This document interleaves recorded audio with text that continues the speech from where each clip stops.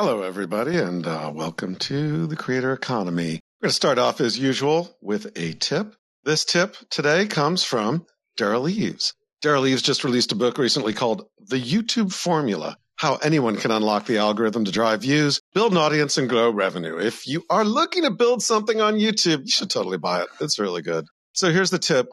Focused on know where your viewers are coming from. YouTube looks very closely at the audience. So what does that tell you? That you should too. Do you think about where your viewers are coming from before you make a new video?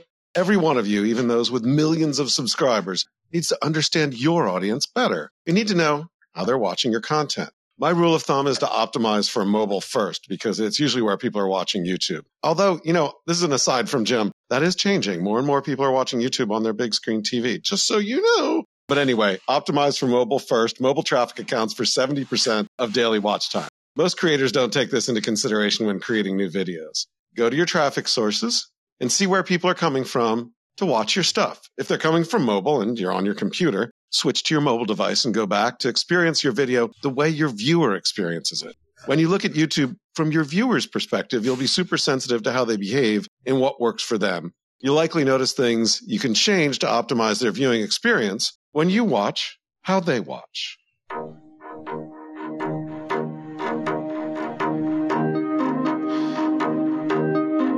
This is Inside the Creator Economy. My name is Jim Louderback, and we are glad to have you here. Good morning, Jim. How are you? I'm good. How you doing, Cassie? It's great. I'm great because I can hear you, and I think you can hear me too. I can. I hear you just fine. Absolutely. Is this a first for us? Have we got our tech right, or am I too soon on this? I think we got it right last time, but it feels better this time because we have another one to build on.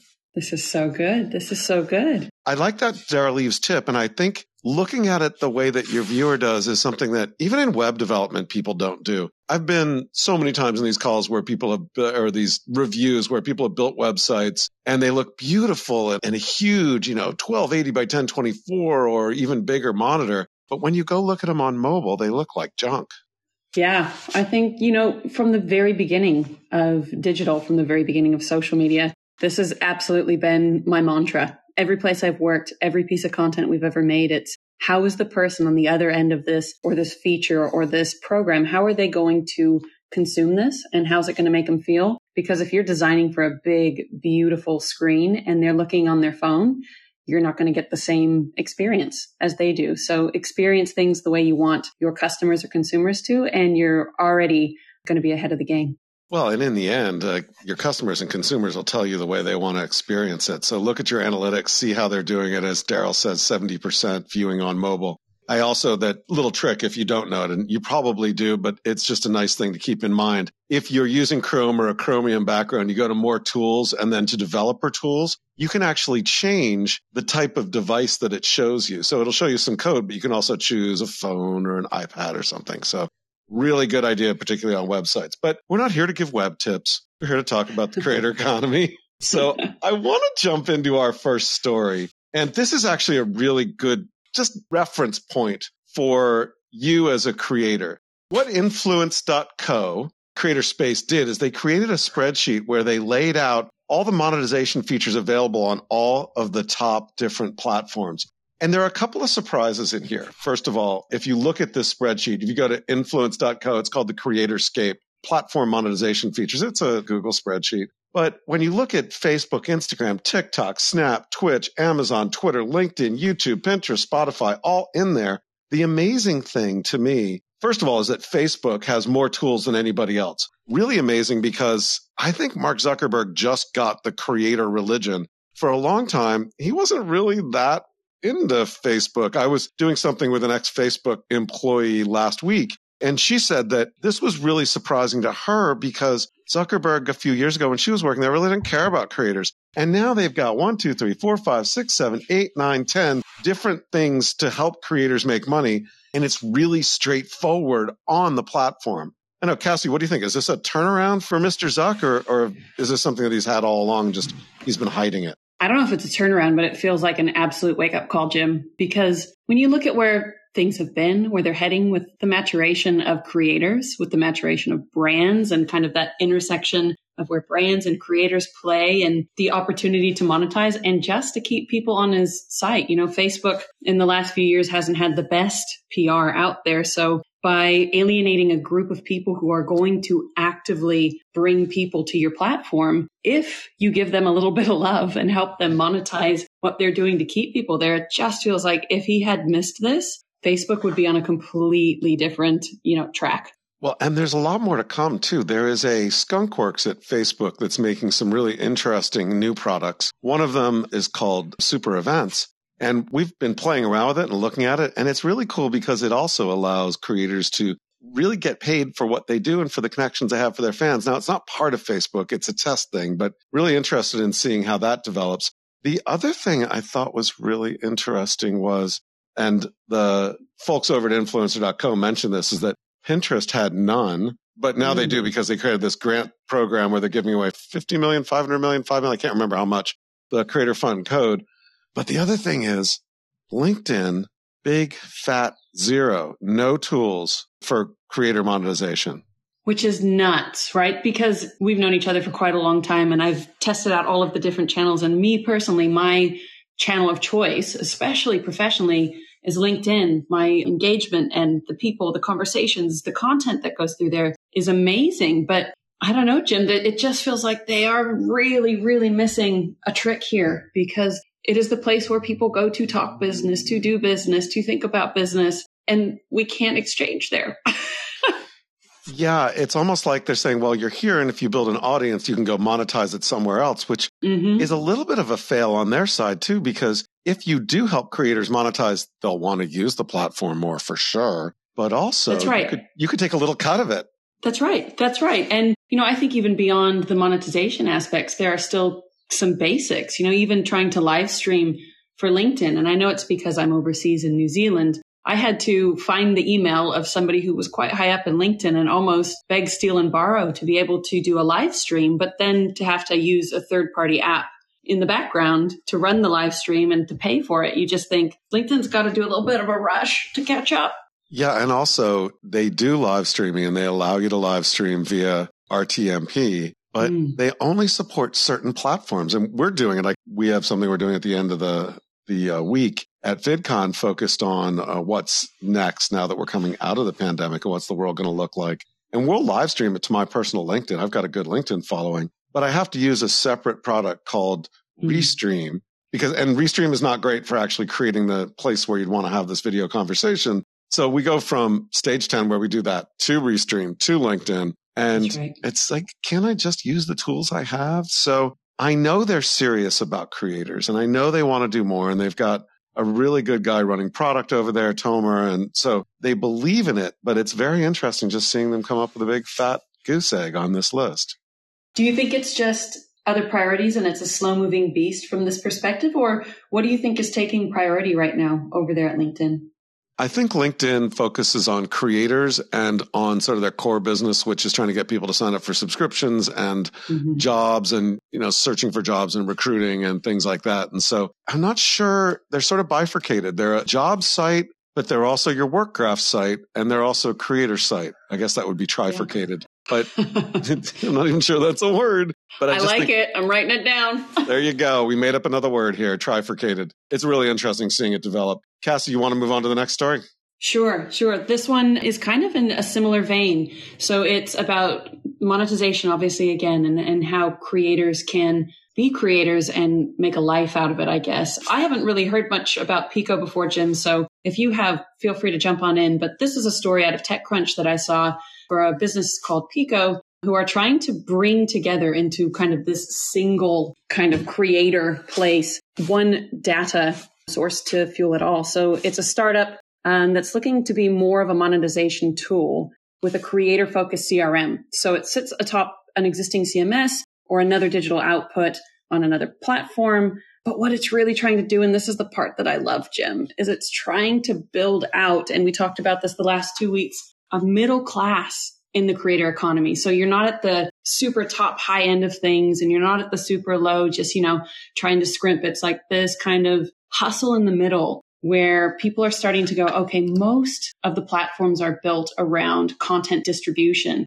This is more around data and future focusing. If you're going to start selling, if you're going to start productizing your brand, we can build that out to you from the beginning. So it feels like another maturation with the middle class of that creator economy in mind. And I kind of like that.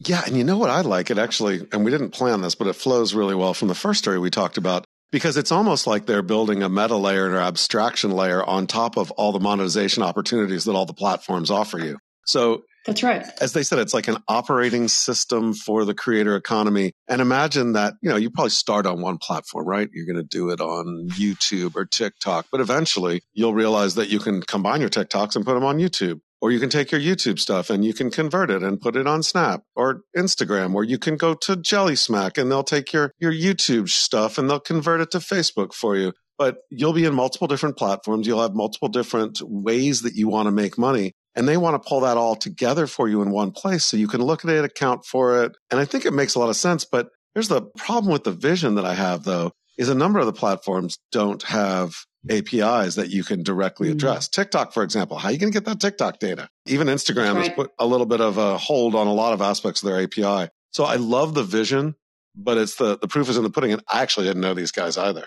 Yeah. It was one of those things where it just kind of popped up and I went, wow, I'm with you. I love the vision. I'm curious to see how it's all going to work, if it's all going to work, because, the way that they've positioned it too is it's what we talked about, I think, our first conversation, who owns you, right? So they're positioning it as own your audience, own your business, and then have kind of full ownership of your customer data across all of those major social channels while you're monetizing, so that you can go all the way back to what Daryl Leaves' tip was today and go, we're looking at the analytics, it's channel specific, and we're engaging in the way that our consumers want us to engage. But like you said, the proof is in that pudding.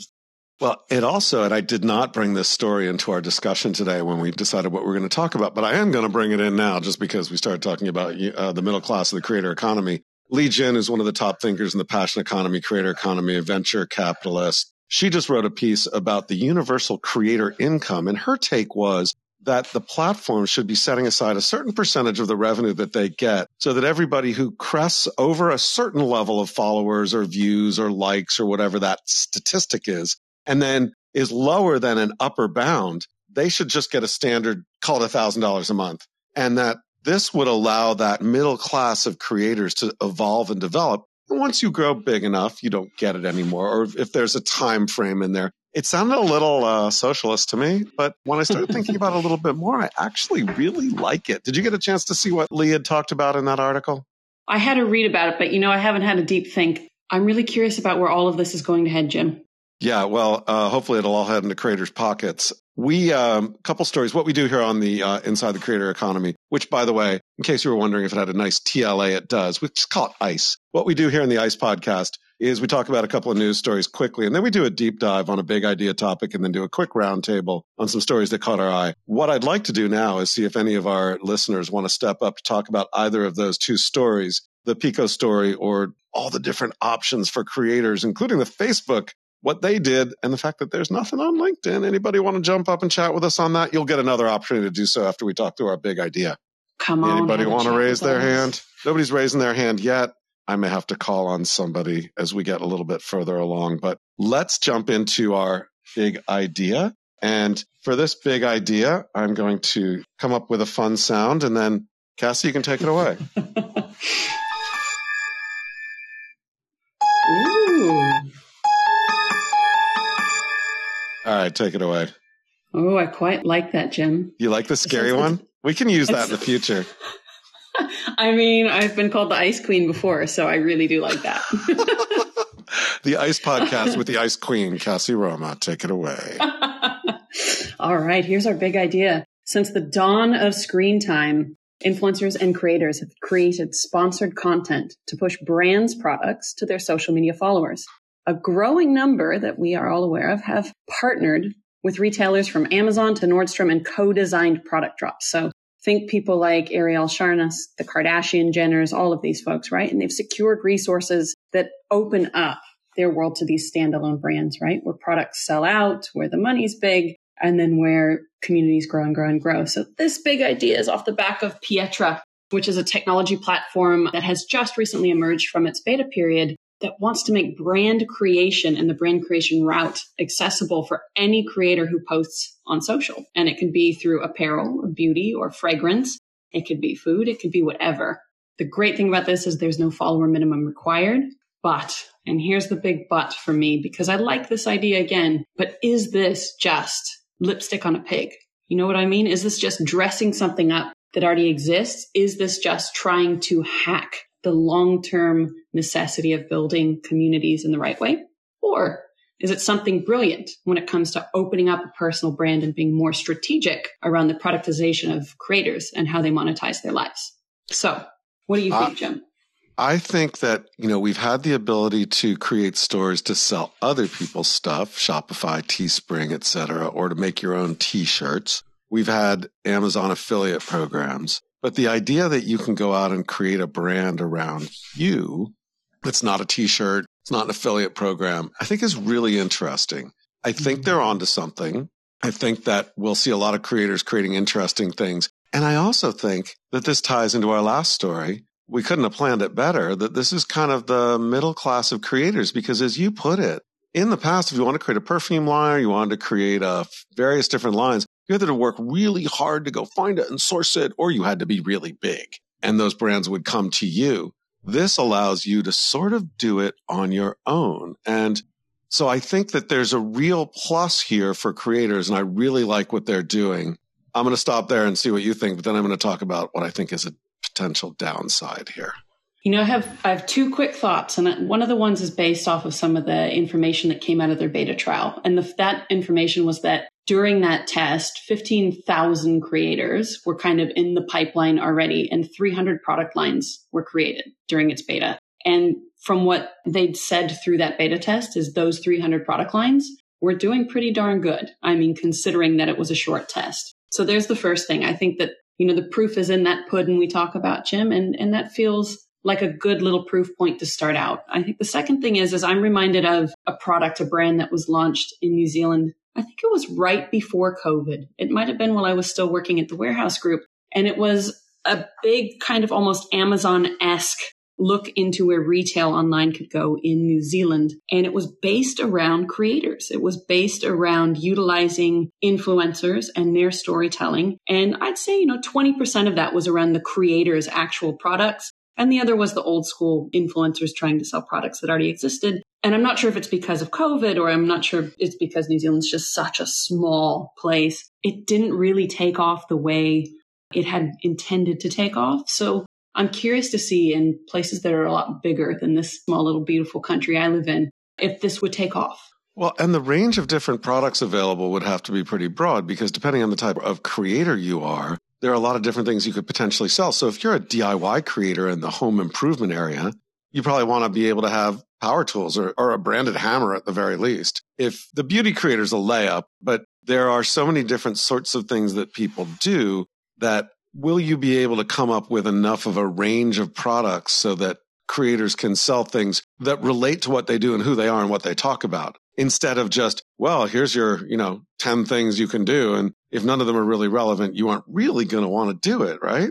That's right. And it feels at its most basic, kind of the Etsy-fying of brand, a personal brand in and of itself. But some of the examples were pretty cool, right? So it said if Pietra plays Oprah to an audience of creators an audience of thousands of creators, and instead gifts Audis, she shells out pre-vetted designs, supplies, and logistics for consumer goods, that this is kind of what that feels like. I think that's pretty neat that they can hearken it back to these big brands, to big things. And then it comes down to what we always talk about from the creator side of the economy is, who are you? What do you stand for? And what will people be willing to pay for in a value-based economy? Yeah, exactly. And, I'm looking at a bunch of the creators on their site now and what they're selling.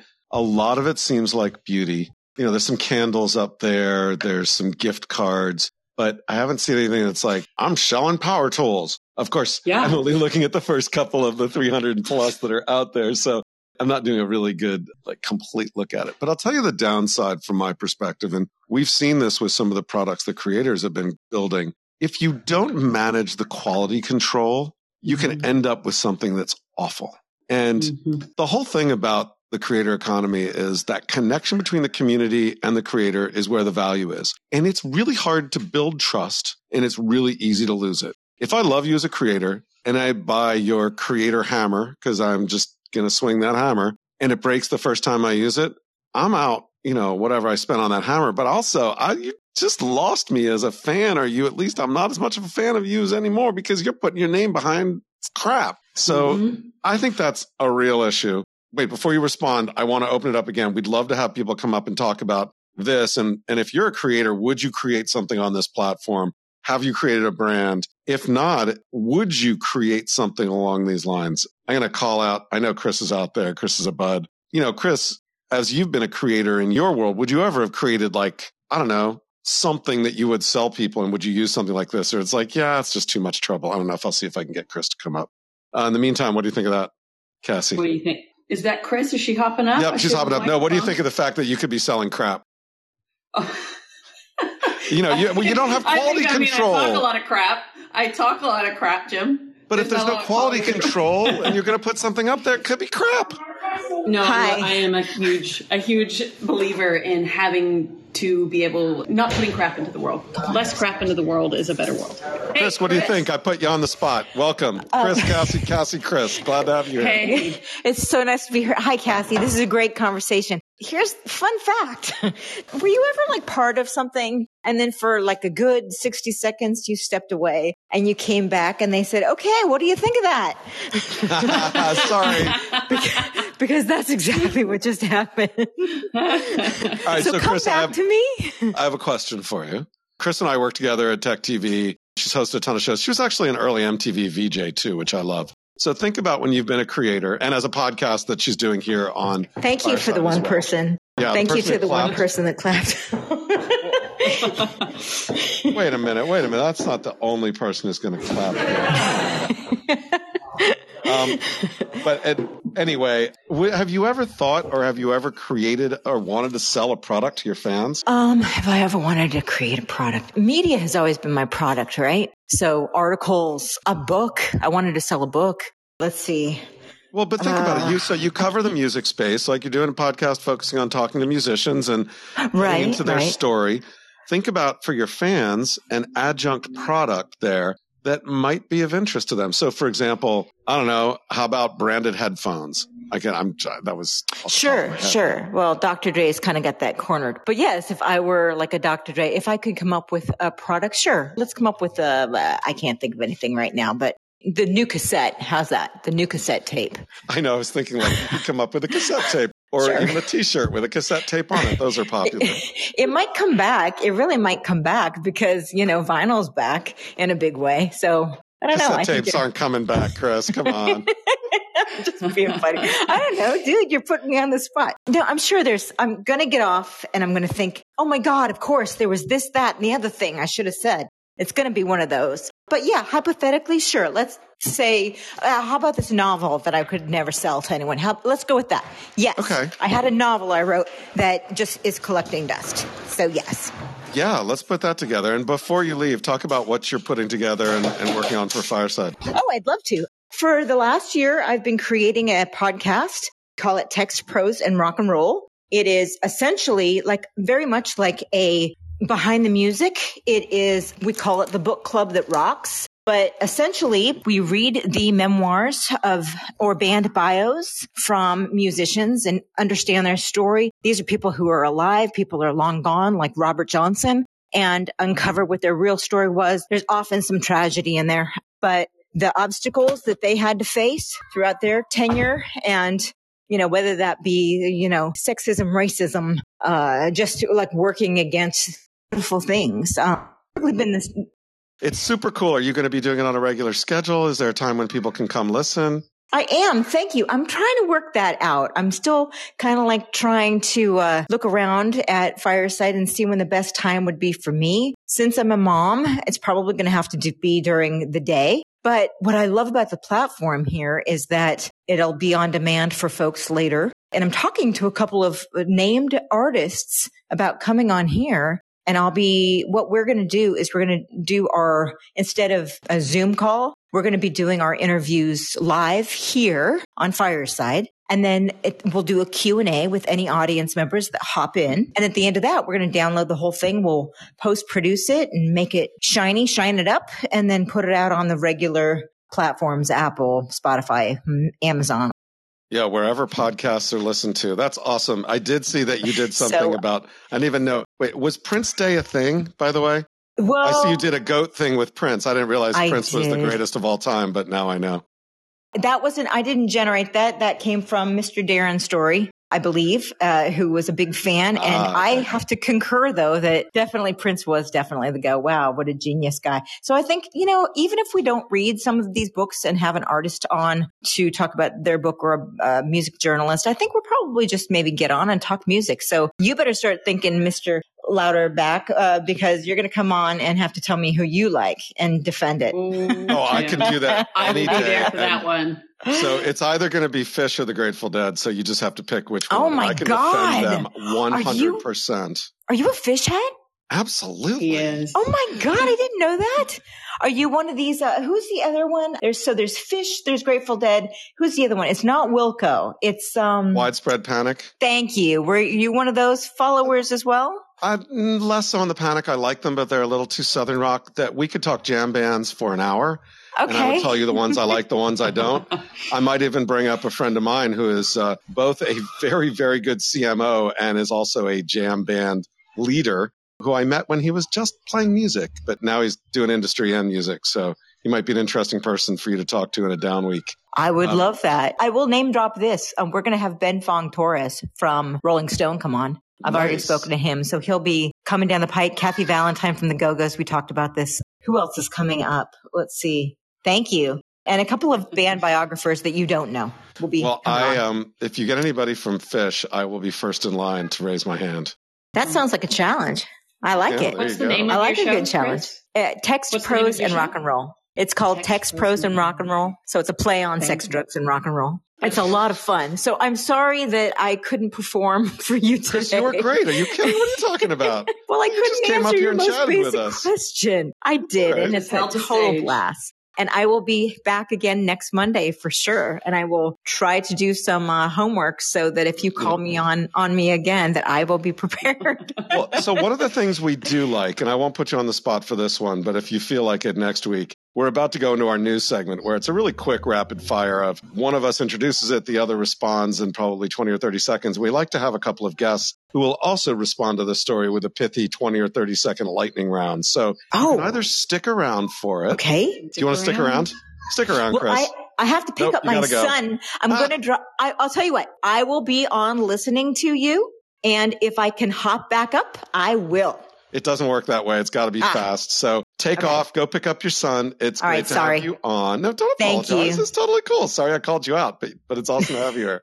You can do that to me anytime. You know that. Sweet. But paybacks are a bitch, sir. I'm ready. You got to give and get. All right. Thank you so much. Thank you, Chris. If anybody else wants to jump up and join us in our lightning round on news stories, please jump in now. Hit that little button that says I would be happy to. Otherwise, what a cool cat, Jim. How cool is Chris? Chris is awesome. Chris is awesome. And I can't wait to see who she ends up working with and getting for her podcast. I've got some ideas. Now I'm just going to call it Sex, Drugs, and Rock and Roll and be done with it. No. Yeah. So anyway, let's jump into a little bit of our quick news hits. Now, like I said, quick news hits are where we do a lightning round. We talk about each one really quickly, and we'll get through them hopefully in about 2 or 3 minutes. Fantastic. Shall I kick us off? Yeah, there's our news intro. So yeah, kick us off. Great. So the first little story that I've found here on the interwebs is one around the writer collectives out there gaining steam amid a strengthening creator economy. So not concentrating so much on audio or video or visual, but writers coming together to kind of do their own thing, find their own hustle and monetize their work, especially as ex-journalists and folks who are looking for shared resources to make it easier to strike out on their own. So it sounds like a magazine to me on the internet. Yeah. My story is about Super League. Those of you who follow European football or soccer or whatever you want to call it, they tried to get the top 10 or 12 teams across Europe to come together in a special league where they would play each other. And there wasn't anything. The thing they do that is so amazing is that in the current football leagues in Europe, when a really bad team gets kicked out of the main league and the top team in the lower leagues gets promoted, and there are so many of these football clubs throughout Europe that are very community driven. Little towns have them. Big towns have them. Mid-sized towns have them. And they are such a community element, sport and community going together. Now, these 12 teams got together. They said they were going to do a league. They're all the big ones. They're going to get big money. And they're like, forget you little guys and the way it's been doing. It took 2 days and they got crushed by the backlash. And to me, this is an example and a win for community first media. And it's one of the first I think we've seen in the world of sport. I think if these people had even opened their eyes just a tiny bit, I'm surprised it took 48 hours, Jim. I remember reading the first headline and going, oh, this is bad news. It is not a well thought out idea.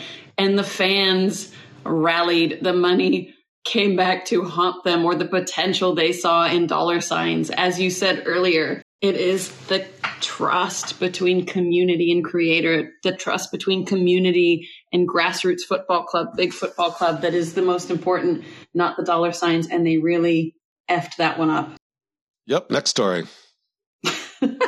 Next story. Well, I wasn't going to comment on it. I think we'll just go back and forth real quick. That's good. Next I could comment on it all day long, but I won't. Same. We could dig into that one. That is a big story. Creator Plus emerges from stealth with $12 million to finance and produce feature-length films for social media celebrities. I don't know. I kind of think maybe that we don't need feature-length films for social media celebrities. Maybe just I'm a documentary freak. What do you think?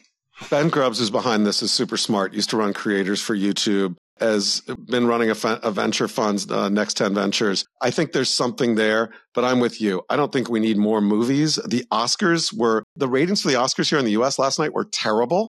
And maybe we just don't need big movies. Plus, it's a video platform. And do we need another subscription video platform, movie platform? I'm not sure. However, stay tuned to this channel because I'm going to try and get Ben Grubb to come on, something we're doing on VidCon now in Asia, but maybe I'll get him on here to talk about it at a show down the road. That'd be awesome. Yeah, totally. Okay.